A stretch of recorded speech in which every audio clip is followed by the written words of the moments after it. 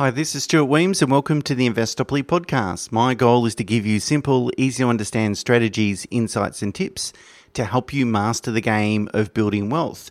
And in this episode, I'd like to talk about gold and specifically, should you invest in gold? Does it make a good investment? And I was watching a YouTube video produced by a ETF manager called BetaShares. They're a very large ETF manager in Australia, so you're probably familiar with the name. Anyway, they compared differing views from Warren Buffett to billionaire fund manager Ray Dalio. Ray Dalio is quite high profile. He's produced Bridgewater Capital, which is his firm, has produced pretty good returns for a long period of time. So they're two fund managers I definitely respect, but really interesting to see that they've got differing views in respect to gold and investing in it. And I find that quite interesting, really, if you've got two people with many, many decades of experience that have been successful investors and billionaires in their own right, have kind of two different views on a particular, let's call it an asset class. I don't know if you would call gold an asset class or at least a sub-asset class. Anyway, I thought let's have a look at the evidence because, of course, as an evidence-based investor, that's kind of the first starting point is if we had have invested in gold in the past, how would have we done? Because that can give us some indication to what we might expect in the future. So I had a look at the gold price since 1970, and it showed that gold has appreciated at a rate of just above 7.5% per annum over that sort of 50 or 52 year period, which is nothing to sneeze at for an asset that is supposed to be a safe haven. So that's quite interesting. However, if you dissect the performance, we can see that between 1980 and mid-2002, the price of gold fell by about 60% or around about 4% per annum negative return over that period of time. So for 22 years, you've lost money by investing in gold. Now, between 2002 and 2011, the price of gold rose by about 20% per annum, so very strong growth. And really, gold's trading at sort of currently trading at 2011 levels. So really, the last 11 years have produced, it's dipped and then it's kind of returned, but really, the last 11 years have produced zero returns. So whilst gold over a very long period of time, so 5 decades, has produced some pretty decent returns, we can see it's not unrealistic to expect, to experience, 10 to 20 year cycles of either negative returns or very positive returns. So the upshot, I guess, on the evidence is that if you're going to invest in gold, you most certainly want to do it for many, many decades and have that very, very long-term horizon.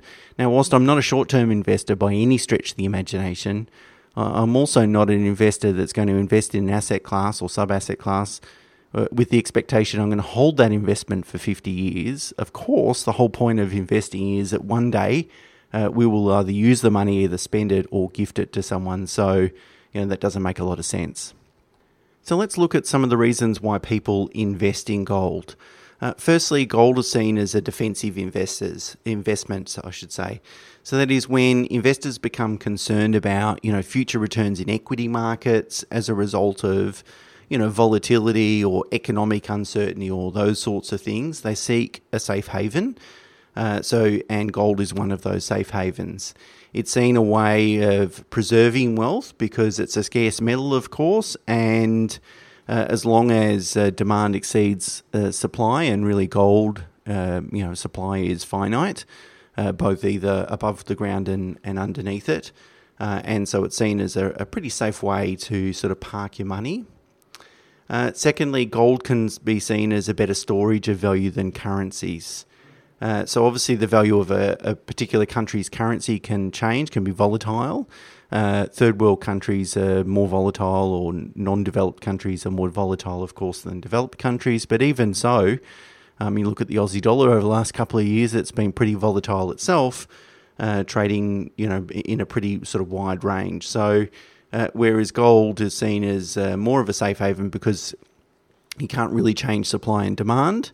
demand can change, but you can't change supply, whereas with currency you can change supply through monetary policy, such as quantitative easing and so forth, which can devalue a currency.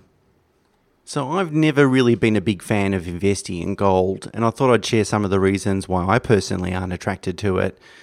So firstly, it doesn't produce any income.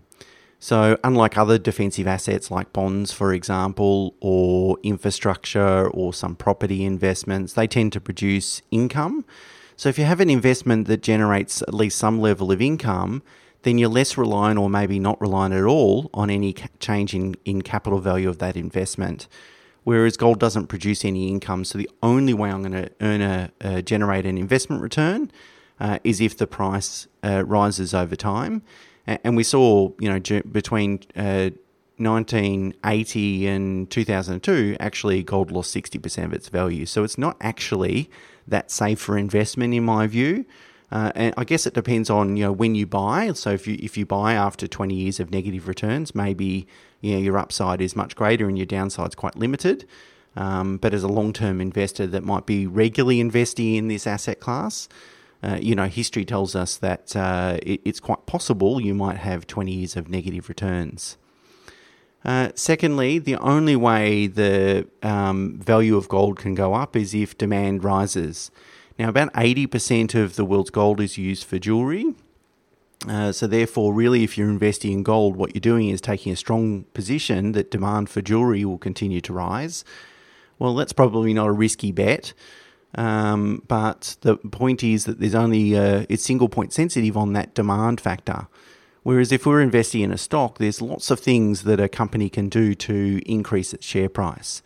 It can start new businesses, new revenue streams, improve existing revenue streams, improve management, improve pricing of their goods and services, all those sorts of things that they can have a play around with. So there's a little bit more upside in respect to that. So if I want to invest defensively, so if I'm really concerned about the share market, what do I do? Well, probably the most common defensive investment is bonds, or are bonds, I should say. So bonds tend to have a negative correlation with shares, which means that when shares fall, bonds tend to rise. But there have actually been 3 times over almost the past 100 years that hasn't occurred, and that bonds have been positively correlated, which means that stocks and bonds have fallen in the same year. Unfortunately, it's happened 3 times, as I said, in the last 100 years, 1931, 1969, and believe it or not, 2022, this year, as I've spoken about in previous episodes. But normally bonds are seen as a bit of a safe haven, particularly higher rated bonds, so government and treasury debt that might be AAA rated. And the benefit of those sorts of investments is they generate a regular income stream, often paid at least a couple of times a year, often or even sometimes quarterly, and that sort of reduces the need to generate capital growth off that investment. Some shares can be seen as more defensive than others, so sectors like consumer staples, healthcare, energy, utilities, they tend to be quite defensive stocks. Also high dividend yielding stocks that are very robust, so very good quality businesses that have a long history of paying out high dividend returns. They can be seen as a bit defensive as well because, again, more income return, less reliance on capital growth.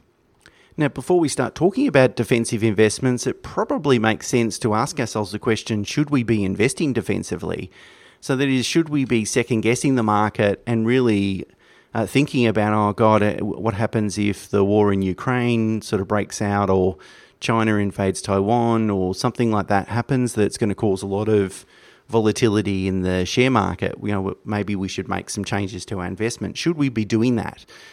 Well, I actually believe that you shouldn't. And I believe that you should adopt a long-term asset allocation that's aligned with your risk profile and stick with it. And there's other ways that you can kind of accommodate those risks and reduce the risk in the portfolio as opposed to drastically changing your asset allocation and going more defensive. Now, of course, if your risk profile changes, so particularly if you're into retirement or even deep into retirement, quite often for clients in that situation, capital preservation is a lot more important than capital returns. which means that you tend to have a more defensively or less aggressively invested portfolio. That's fine. It's okay to change your asset allocation if your risk profile changes, but I don't think you should materially change your asset allocation just because you perceive that there might be future risks. But as I said, what you can do instead is adopt different allocations and different methodologies to reduce the portfolio's risk. And the best way, there's two ways that I like to do that, and I prefer obviously to use low-cost rules-based evidence-based approaches. And if I tilt towards quality and value, I think that reduces the risk in the portfolio. So value involves investing in an index of stocks that represent good value for money. So that is, they're trading at low price-to-book ratios or price-to-earnings ratios. Quality refers to an index of companies that meet certain quality metrics, such as strong balance sheets, stable profitability, cash flow, consistent dividends, and so on. So if I start adopting those sort of indexing strategies as opposed to traditional market cap indexing, I can still remain invested, just in case I'm wrong, of course, and there isn't any turmoil in the future and returns are actually quite good. But at the same time, I'm reducing the risk in the portfolio by investing in better quality companies or better value companies. And so if my entry price, value price is attractive, then we know statistically, long term, my returns are likely to be better than average. So therefore, just to sum up, I don't think gold is a good investment. I have never recommended it yet to a client. I can see maybe sometimes in history or a long time, particularly after if gold drops 60% over the next couple of years, for example, maybe it becomes an attractive short-term investment. But I think anyone that's been listening to this podcast for any longer than a couple of months would know that I am not distracted by shiny objects and not interested in short-term investments. So I doubt that I would ever recommend gold, but I guess you never say never. I just think there's better assets to invest in other than gold that are going to probably produce better returns for lower risk. Okay, that's it for me for this week. Until next week, bye for now.